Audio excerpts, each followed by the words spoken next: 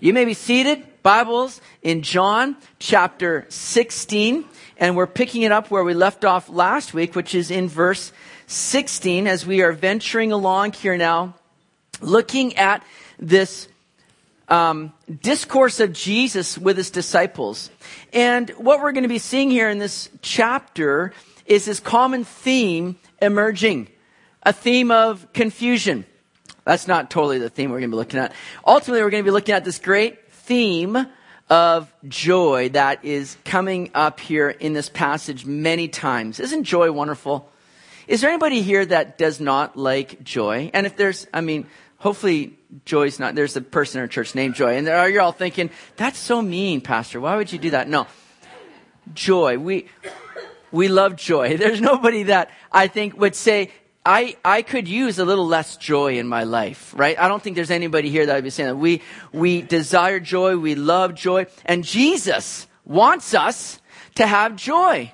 Not just joy, but joy that is full, joy that remains. And that's been a common theme already in his discourse and teaching with his disciples here, isn't it? And we're going to see that continue to emerge in here. But the way that joy comes, the means that Jesus uses to accomplish that joy might seem a little unorthodox to some. Because what Jesus is going to be looking at here in this passage and addressing is he's going to reveal this joy is really produced and comes about through sometimes pain and sorrow. Joy is oftentimes birthed out of difficulty and hardship. But these things are things that produce a joy that remains. It's not a joy that's dependent on your circumstances, right? As many people live today. Because a lot of people can find themselves on this emotional roller coaster where joy is being linked to the things that they are experiencing, the circumstances that they might be in or under. And joy oftentimes is up and down, right? 1 minute you're just enjoying something. The next minute it's like, oh, this bubble tea is like the best thing I've ever had. Oh, and also you're like, wait a second, how come there's so few pearls in this thing? I need more pearls. This isn't right. That they judge me off here. And suddenly you're like 1 minute going, oh, it's so good. To the next, like, oh man, my life is falling apart. I don't have enough pearls in my bubble tea. Maybe that's just me. But, so our joy oftentimes gets very connected to the things that we're going through. But Jesus wants us to know and experience a joy that's beyond all of these external circumstances. That's something that's found in him and through him. He wants to produce in us a joy that is lasting, a joy that remains. In fact, even just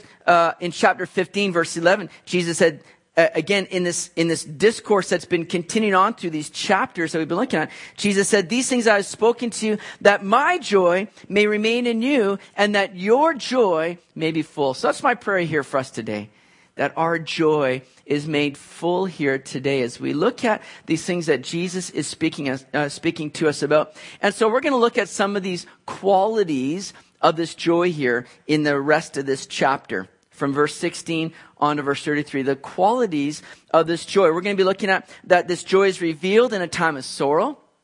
This joy is resistant to thieves. This joy is refreshed in a reconciled relationship. And lastly, this joy is rooted in Jesus' victory.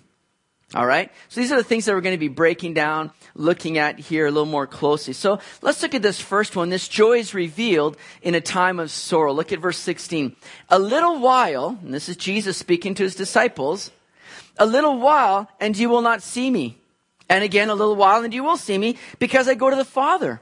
Then some of his disciples said among themselves, what is this that he says to us? A little while and you will not see me. And again, a little while and you will see me. And because I go to the Father?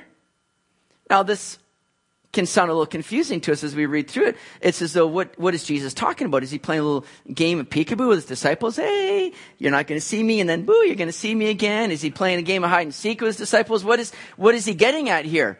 Why is he speaking in these terms? What is this meaning? How is this being played out? Well, what Jesus is talking about by saying, in a bit you won't see me, and then again in a little while you will see me.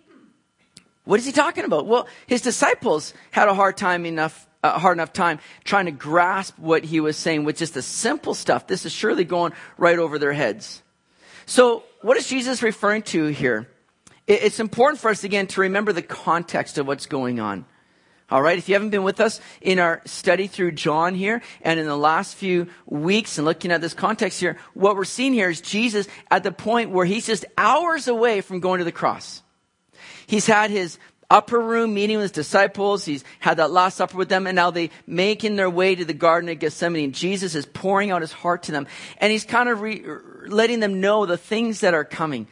And in the greatest hour of his life, the most pressing things that Jesus is coming to, here's Jesus pouring out his heart to his disciples. Not saying, guys, you need to take care of me. Guys, I'm going through a really hard time. You need to pray. Jesus is saying, I want you guys to know joy. I want you guys to know what it's like to live in me and the blessing you have in me. Jesus is pouring out his heart to his disciples here. So what Jesus is speaking of here, as he's approaching the cross just hours away, he's saying, listen, you're going to see me, but then you're not. Because I'm going to be placed on a cross, or I'm going to be crucified, I'm going to die, and they're going to place me in a tomb. You will not see me then. But, he says, you won't see me, and then you will see me, because Jesus is going to rise again from the dead triumphantly, and he's going to reappear to his disciples and to the followers of Christ. Jesus is going to make himself known again, where he's going to reveal and show that death is not the end. So this is what Jesus is speaking about here. It had a near implication by Jesus going to the cross and dying, being taken away from his disciples when he's placed in a tomb. But then in just a few short days, he's going to rise again and show himself to them. So it has a near implication, but it also has, I believe, a further future implication. Because as he appears to his disciples again, and he spends those 40 days in that post-resurrection time with his disciples, well, there'll be another time when he's going to be taken away from them, when he's going to ascend to the Father. And they're going to see Jesus leave there on the Mount of Olives and be taken up to heaven with the Father. So Jesus will be taken away. But guess what? He's coming back again. Now, we might look at that and go, well, yeah, sure, but that's been 2,000 years in the making. That's not just a little while. Well, with the Lord, a day is like 1,000 years, 1,000 years like a day. To the Lord, he could easily say, in a little while, you're going to see me, because I'm going to come back again. Triumphantly. In the second coming of Christ, when he comes back to this world. Bodily, personally. So, you'll see me, and then you won't. But then in a little bit, you will see me again. He's looking to pour into his disciples and encourage them in these things. But like I said, this stuff that Jesus is speaking to his disciples, I mean, it's just going right over their heads. They're not getting this, right? As most things that Jesus said. I mean, most things that Jesus said, his disciples are all like, I have no idea what he's talking about. Somebody help me out with this here. Just like how I spent most of my high school years. What is this guy talking about? I don't get anything that he's talking about here. So his disciples were like that. Look at what Jesus says in verse 18. What the disciples said. Verse 18, they said, therefore, what is this that he says, a little while? We do not know what he is saying. Now Jesus knew that they desired to ask him, and he said to them, are you inquiring among yourselves about what I said? A little while and you will not see me, and again a little while and you will see me. So here's the disciples now. They're all huddled around each other, right? They're all like talking with one another. What is Jesus talking about here? I have no idea. Somebody fill me in, because what is this idea about you won't see me and then you will see me? We're not getting it. But then here's Jesus, right? He knows exactly what they're doing. He knows exactly what they're struggling with, what they're going through. And he's like, hey guys, what are you talking about over there? You guys having a hard time with what I'm sharing with you? And I'm sure the disciples are like, we're Peter, he's not getting it. Yeah, maybe, Jesus, why don't you explain to Peter here? Okay. Yeah, why don't you tell us again what you mean, just so Peter can maybe, I'm sure they're all kind of like trying to, call one another out on this. But understand this, I love this. It says that Jesus knew that they desired to ask him. You see, they're trying to keep this private, but Jesus knows what they're going through. He knows their struggles. He knows their thoughts, their feelings. Do you understand that nothing is hidden from the Lord? That God knows exactly what you're going through, what you're wrestling through, what you're struggling with. Sometimes we think, oh, no, I can't take this to the Lord. He's just not going to really understand why I'm struggling with this. Listen, God already knows. And guess what? He's inviting you to come and lay it to him and bring it to him because he's the only source of our help. He's the only way that we're going to get through those struggles and those problems and predicaments that we might find ourselves in. And he's calling us to bring those things to him. It says in 1 Peter 5:7, casting all your care upon him because he cares for you. God cares for you. And he already knows what you're going through. And he's calling out to say, come and lay that at my feet. Jesus calls out to the disciples so they might take that initiative and say, yeah, Jesus, we're not getting it. We need some clarity. We need your help in these things. Because the Lord desires to do that. He wants you to come and bring those struggles and those burdens and place it at his feet. He already knows, and he's inviting you to come and just lay it all out in the open. Because then when it's laid out in the open, when we come to him with our heart to say, I need you, that's when he's able to come and minister in that situation. Aren't you glad for that? So he knows what they're desiring, what they're thinking, what they're feeling. But now instead of just telling the disciples exactly what they would be expecting and how this would all shake down for them, Jesus tells them that there's going to be a time of sorrow. He doesn't fill in the whole picture and say, hey guys, yeah, I'm going to die and rise again and it's going to be all great. He says, listen, you're going to go through a time of sorrow. He's very real, very genuine with them. You're going to go through a time of sorrow, but it's going to be turned into joy. He doesn't really explain fully how that's going to happen. And most likely if he did, they wouldn't get it. Sometimes, the Lord doesn't fill in the whole picture for us. Because oftentimes we wouldn't understand exactly how the Lord is going to take us from point A and bring us to point B. Sometimes he just gives us that next step to take without filling in the rest of the details. Sometimes if he did, I think we would just panic. We'd be like, hold on, you're going to do all this? I don't know if I can handle that. And the Lord's like, yeah, exactly. That's why I'm not revealing it to you right now. But just trust me. Sometimes he just fills us in step by step. As we walk by faith and we see the Lord at work, then he begins to reveal little bit by little bit. To where suddenly we find ourselves at point B and we're like, oh my goodness, Lord, look at what you've done here. You brought me from here to here. What an exciting thing. If you had told me how this is all going to shake down, I don't know if I would have even stepped out in faith. But now I see what you're doing. And the Lord desires to do that work here and causing us just to step out in faith, to trust him every step of the way because he's got good plans in store for his people here. So Jesus says in verse 20, most assuredly, just kind of lets them know what they're going to face here. Most assuredly, I say to you that you will weep and lament, but the world will rejoice. And you will be sorrowful, but your sorrow will be turned into joy. See, the disciples are going to go through a time of grief, but it's going to be accomplishing something so wonderful. See, the Lord has a wonderful way of just reversing things. Maybe you've experienced that in your own life where you see something happening and you think, what good can possibly come out of this? And yet suddenly the Lord just steps in and he reverses it and he brings something so wonderful out of it that you're like, I did not see that coming. That was a total plot twist, God. That was so cool, what you just did. I did not see how anything good could come out of this, but yet that's what we've been promised in Romans 8:28, that God works all things together for the good to those that love him and are called according to the purposes of God. So the Lord's at work in desiring to bring about good, even out of the midst of sorrow or difficulty. And so that's what he's saying to the disciples here. Man, you're going to weep and lament, but the world's going to rejoice. But your sorrow is going to be turned around. It's going to be reversed into joy.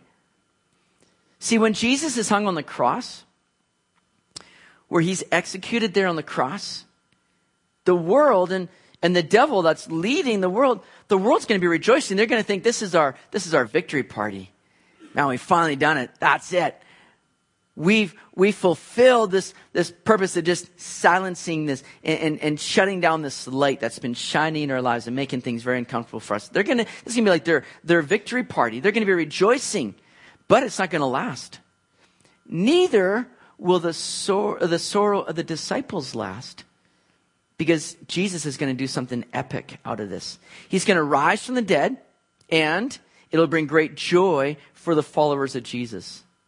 Always know that the Lord is able to work through your pain and difficulty and tragedies and bring something wonderful out of it. That's what the Lord illustrates for us next in this very natural example. Look at the next verse, verse 21. A woman, when she is in labor, has sorrow because her hour has come.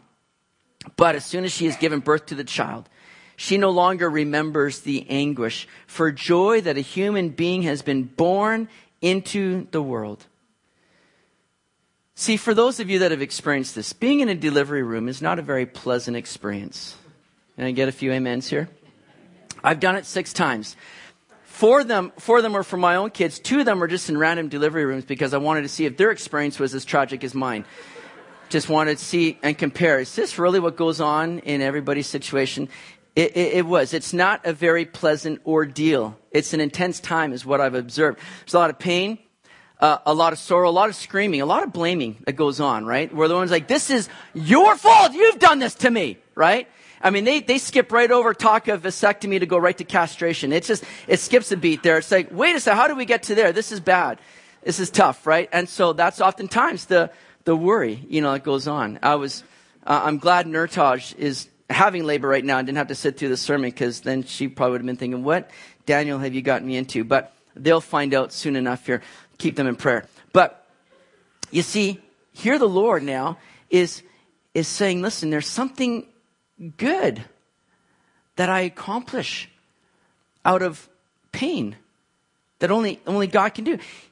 Notice this, what he says in verse 20. But as soon as she has given birth to the child, she no longer remembers the anguish.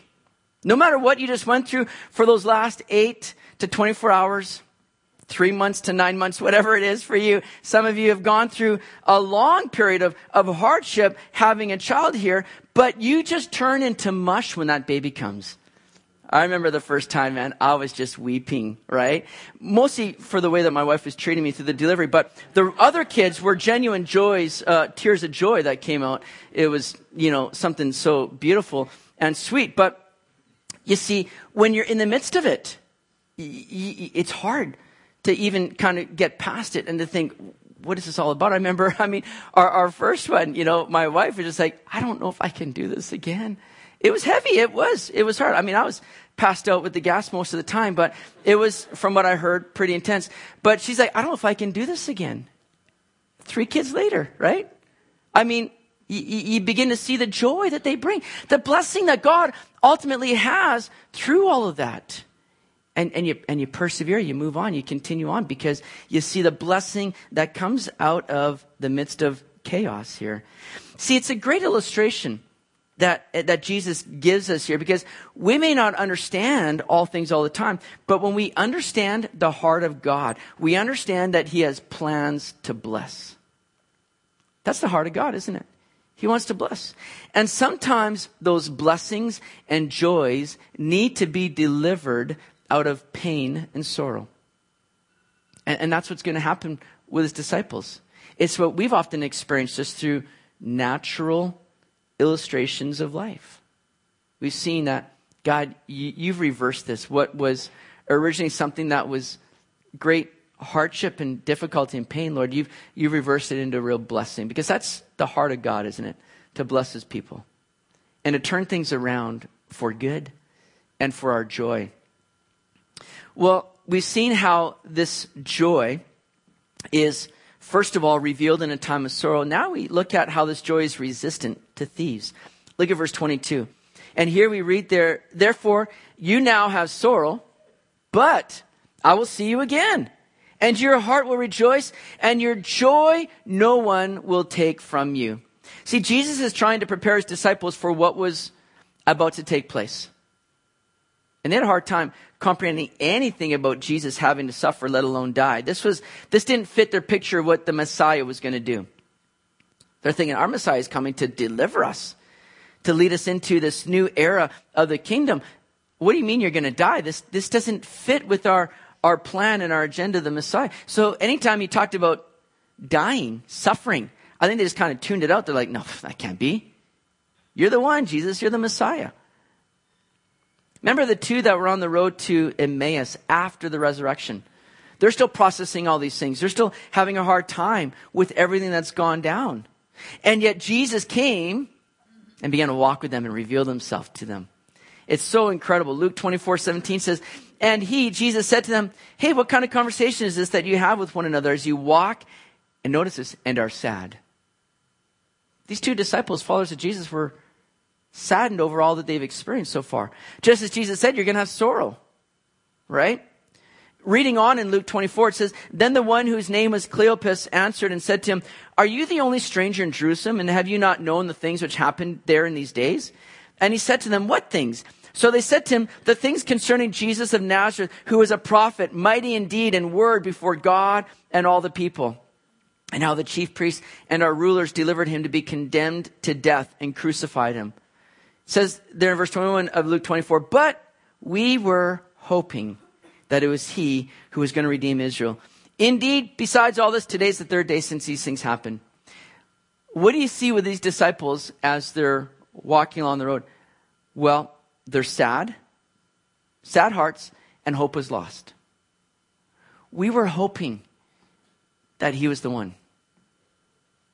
They're speaking from a point of view like, well, hope is lost. Sad hearts, hope is lost. There was none of this joy that Jesus was speaking of. But this joy was linked to Jesus. So Jesus says here, back in John 16:24, he says, I will see you again, and then your heart will rejoice, and your joy no one will take from you. See, when Jesus comes in and reveals himself to them, suddenly what happens? Boom, joy. Everything that they just experienced is now forgotten. These two on the road to Emmaus, when Jesus revealed himself in the breaking of the bread, suddenly it's like, whoa, they got it. You think those guys were excited? You think they're sitting back going, oh, that was cool, but yeah, well, what are we going to do next? So they're like, no, man, he's alive. That's the one. Were not our hearts burning within us, they said, as he was speaking to us and communicating through the scriptures about him. Our hearts were burning like suddenly they're filled with joy. When Jesus came to the disciples and reappeared after his crucifixion, after his resurrection, suddenly now they see him. And they're full of joy once again. Just as with having a baby. After the baby is born, it's not as if the pain of pregnancy is forgotten. It's just that it no longer matters because something better has come. That's the illustration. The 9 months of agony become a distant memory after just even this short moment of joy. Joy that lasts. The disciples' sorrow is real, but it becomes a distant memory the moment Jesus appears to them, having conquered death. The question is, are you experiencing this joy today? See, our lack of joy is often connected to us losing sight of Jesus.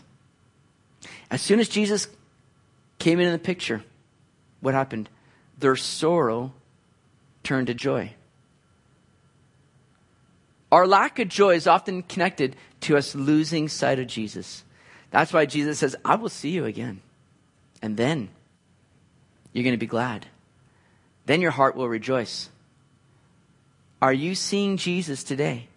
See, it's going to be the same for us. Whatever you might be going through right now, whatever things might be causing grief or sorrow, when we get our eyes on Jesus and keep things in perspective that he's defeated sin and death, he's given us life, then what do we really have to be sorrow over? Now, I don't want to minimize or diminish the grief that we may experience at times. And it's important that we mourn and sorrow over certain things. But I do know that the way that we overcome that grief is by having that fresh view of Jesus. Seeing Jesus. Because that's what he desires to do. I will come. I'm going to see you again. And I want you to see me more clearly in your day-to-day life. When we get a fresh view of Jesus, man, that changes things. It begins to take the sorrow and turn it into joy. We need to look unto our Savior. Get your eyes fixed on him and what he's done for you, because Jesus has won the victory. Nothing can hold us back or keep us down any longer. Nothing can separate us from him. That's why joy cannot be taken from you, Jesus says here.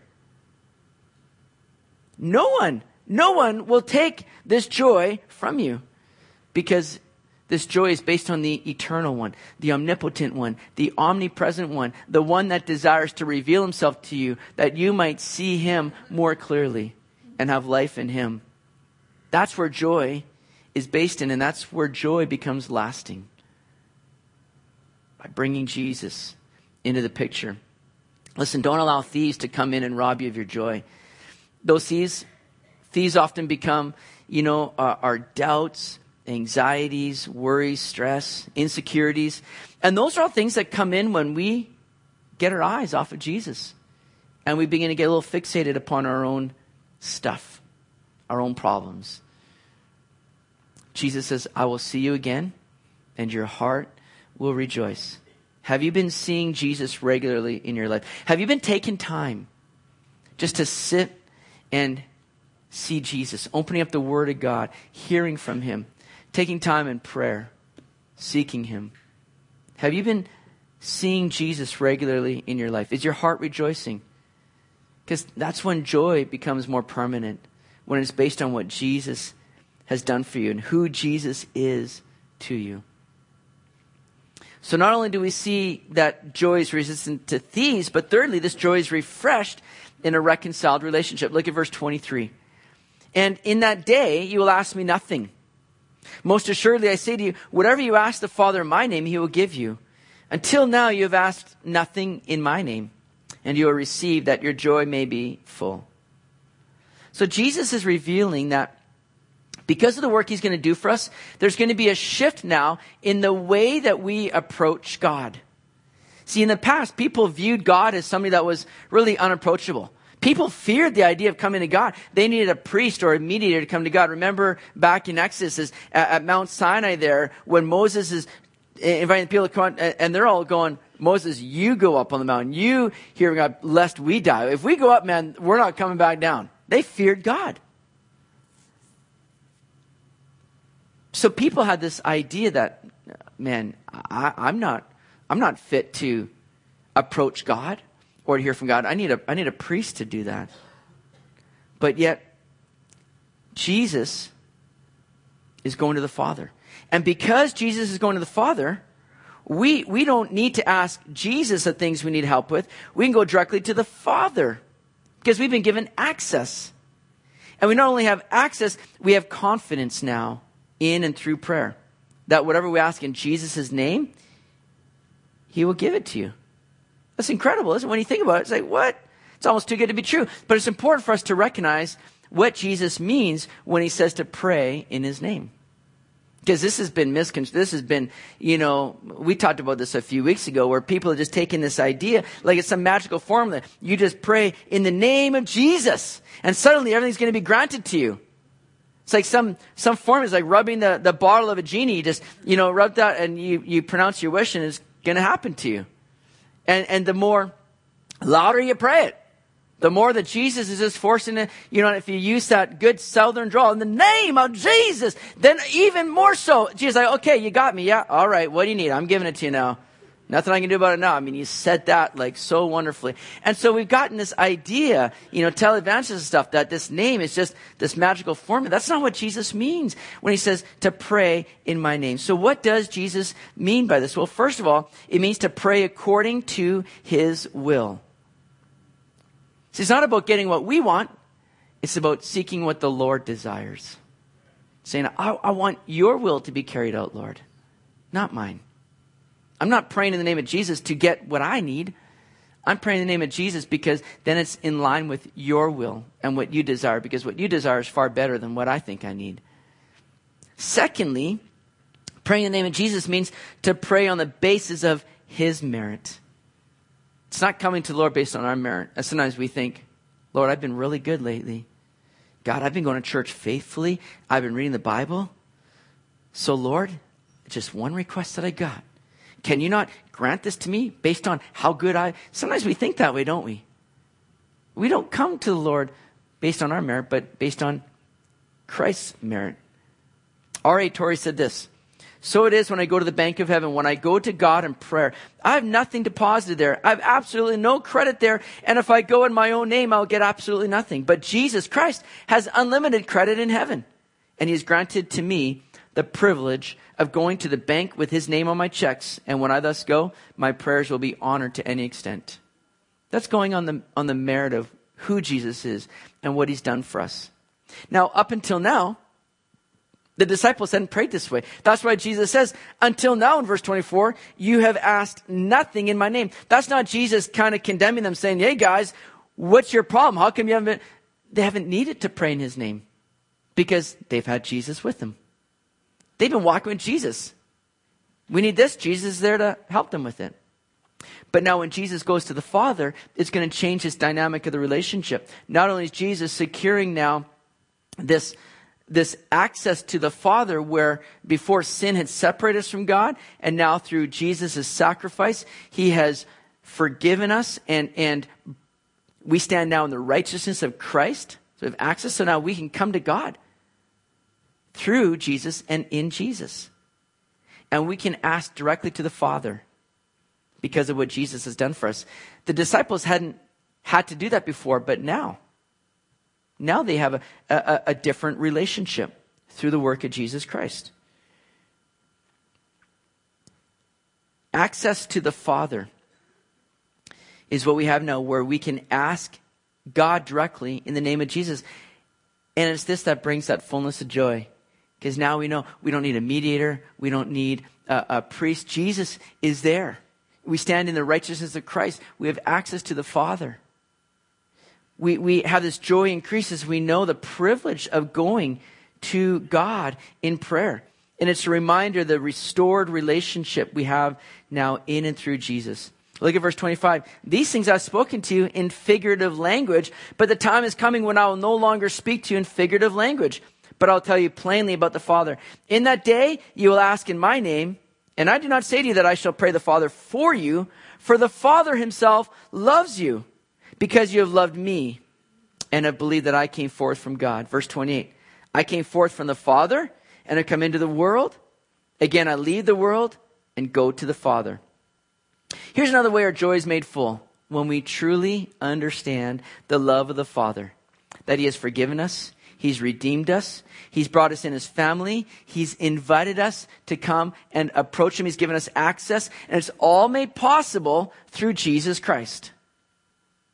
So Jesus says here, listen, I don't need to pray to the Father for you because the Father himself loves you and has accepted you. Now listen, we're talking God, the creator of this whole universe. Nobody in all false religions, nobody has this concept of God where God is a God of love. And God is a God of grace and invites us in. God is a God to be feared. That you must do good works lest you be judged. Nowhere did anybody have this concept of a God who loves you. Think about that. And Jesus says, you don't need to hide behind me. You don't need to come and have me pray. You can pray yourself to the Father directly. Why? Because he loves you. Think about that. How sweet is that today? How good is that?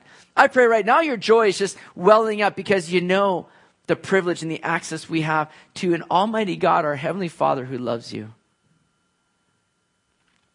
Man, that is reason enough to be full of joy.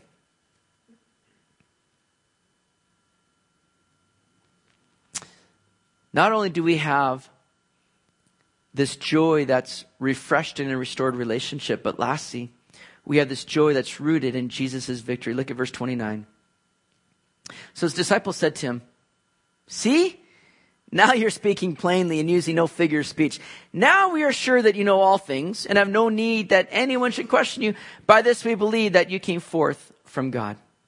So the disciples begin to claim that now they're really understanding Jesus. Now we know who you really are and that you come from God. Now we can really put our faith. It's as though, the disciples are thinking, now, Jesus, we can really give you the full validation and credentials here. Now we get it. It's almost arrogant of the disciples, isn't it, right? They're like, okay, now you kind of passed the test, Jesus. Now we understand here. Okay. But did they really get it?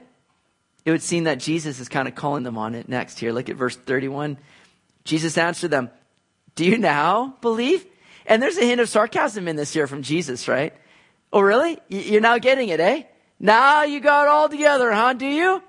Look at what he says here, verse 32. Indeed, the hour is coming, yes, has now come, that you'll be scattered, each to his own, and will leave me alone. And yet I'm not alone, because the Father is with me. Jesus lets his disciples know here, listen, guys, you got it, eh? You think you got it? There's still room for you to grow.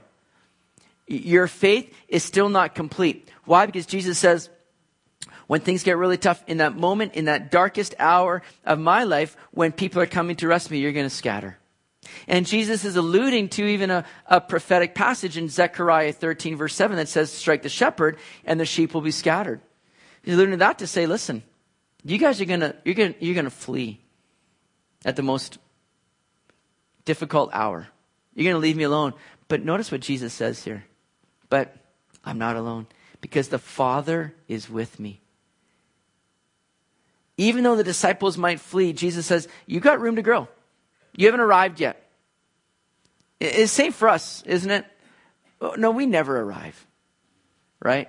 I mean, the Christian faith is the only one that really begins at the finish line when Jesus has done the work, but now it's like, okay, now we're moving forward here. We've got a lot of room to grow. We've got a lot of things to continue on, just desiring to be more like Christ. We never arrive this side of eternity. We're always students, always learning, always growing, always maturing. That should be our heart and our desire. So Jesus now is saying, listen, I'm not placing my confidence in you guys. My hope is not found in you or in people. No, it's wrapped up in the Lord. God's with me. Jesus knew that in that darkest of hours, God was going to be at his side. Do you know that reality for yourself today? Do you live with that kind of confidence and assurance? See, we can oftentimes put a lot of our hope in other people. Listen, other people are going to let you down. We need to be sure that our hope and our security is wrapped up in God. Notice what Hebrews 13, verse 5 to 6 says, let your conduct be without covetousness. Be content with such things as you have. For he himself has said, I will never leave you nor forsake you. So we may boldly say, the Lord is my helper. I will not fear. What can man do to me? That's a good promise for us here today. Because people are going to let you down. People are not who we put our hope in. People are not who we put our reason for joy in. No, it's found in the Lord, who's always with us. He's an ever-present help in the midst of trouble. So Jesus says in the last verse here, verse 33, these things I've spoken to you, that in me you may have peace. In the world you will have tribulation, but be of good cheer. I have overcome the world. See, even in the disciples' upcoming shortcomings, Jesus wants to communicate to them and give them peace. He doesn't want them to feel condemned. He's not saying, you guys are going to let me down. I can't believe you'd do this to me. Man, I hope you guys feel really, really guilty about this. That's not the Lord. He says, I want you to have peace. In me, you may have peace. See, the world is going to be a trying place. The world is going to trip us up at times. We're going to experience shortcomings. There's going to be sorrow and tribulation in the world. The world is against Jesus. And as we saw in John 15, the world is against the followers of Jesus because they hate Jesus. So they're going to hate you. Jesus made that clear. It's going to be full of trials in the world. The world is not the place or the source of our joy or our peace. But in Jesus, we can have peace. Why? Because Jesus says, I've overcome the world. The world no longer has anything on you. Nothing against you. Though the world wants to accuse you, attack you, or be angry with you, Jesus says, cheer up, because I've defeated it. Cheer up, because I've overcome the world. And no matter what the world throws at you, that's not who you are. That's not what you have. I've overcome all that. Find your joy in me. The lack of joy in the world, and you look at people in the world today, there's not a lot of joy because their joy is superficial. It's not based on that which is lasting. And the reason there's not a lot of joy in the world is because they don't have that peace with God. That's what they're lacking. The only way to have joy and lasting joy is to have peace with God restored. And that's what Jesus did by going to the cross. Listen, it may have brought sorrow temporarily. As people witnessed, the followers of Jesus saw that happen thinking, that's it. It's been a good ride, but oh man, it's all crashing down right now. Jesus says, you may have sorrow temporarily, but because of what I'm doing for you, you're going to have joy ultimately. And it's going to be joy unspeakable and full of glory. It will be fullness of joy, joy that lasts. That's what Jesus has for each and every one of us today. As we seek him, as we place our eyes on him, as we put our confidence in what Jesus has done for you. Listen, if you're here today, and maybe you don't know this joy, or maybe you haven't been experiencing this peace that the Lord says he has for us. Listen, that comes about only through a right relationship with God.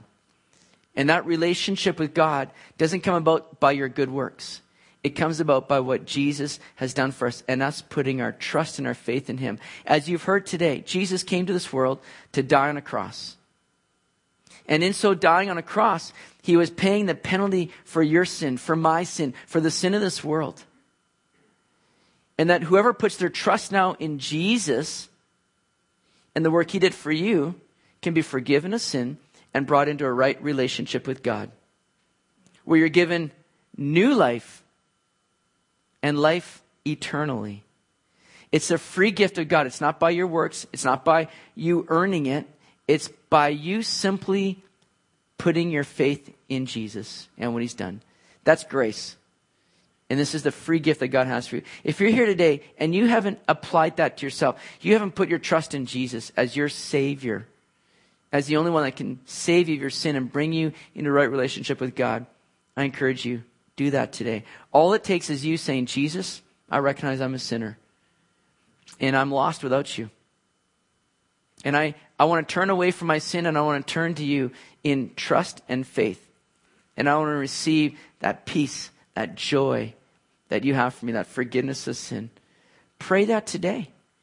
And you become a child of God. You become a child of God that is now forgiven and given eternal life. That's a blessing today. Don't leave here today without receiving that for yourself. And maybe you're here today and you've been lacking in joy just as a believer. Maybe you've gotten your eyes off of Jesus. Today's the day to turn things around, to say, Jesus, I need you. I want to get that fresh view of you here today. I'm going to invite the worship team to come up. And we're going to just close our time here with just a time of worship. And just, this is an opportunity just to wait on the Lord and just to do business with God, to take these things to him. Here's some things that we can consider here today through this passage. First of all, God doesn't always take away the thing that has caused pain and replace it with something that brings joy. It's not substitution, but transformation as he brings joy out of that which once caused pain. Allow him to do that today. Secondly, this joy is not often realized unless we go to the Father in confidence, praying in the name of Jesus. God loves us and we've been reconciled to him through the work of Jesus, the work on the cross. Thirdly, our peace and joy is not dependent on the things of the world. Our peace and joy is based on Jesus, who has defeated all that would or could rob us of joy. I love what Psalm 30 verse 5 says, weeping may endure for a night, but joy comes in the morning. What does morning speak of? Morning speaks of just the dawning of the light of the day and how we need to look to Jesus, the light of the world. And you may have been experiencing a period, a night of mourning. But Jesus has joy for you today as we look to him, as we allow his light and love to shine into our hearts here today. Let's allow him to do that. Let's take these things to the Lord and let's stand together. And I'm going to have our prayer teams make themselves available in the front. And we're here to pray for you. And maybe you're here today and you're saying, yeah, I'm in that place where I've been lacking this joy. And I want to see joy renewed. I want to see joy that is lasting come into my heart. That comes as we get that fresh view of Jesus. And maybe you just need to come alongside someone and ask them to pray for you. Because when you do that, you're taking that measure of faith that's saying, I'm stepping out of my comfort zone and I'm coming to do business. I want God to do this work in my life. Maybe there's things you've been going through that's been joy robbers that you just are asking the Lord to help you through. Just come and receive prayer for that. Let's seek the Lord here today.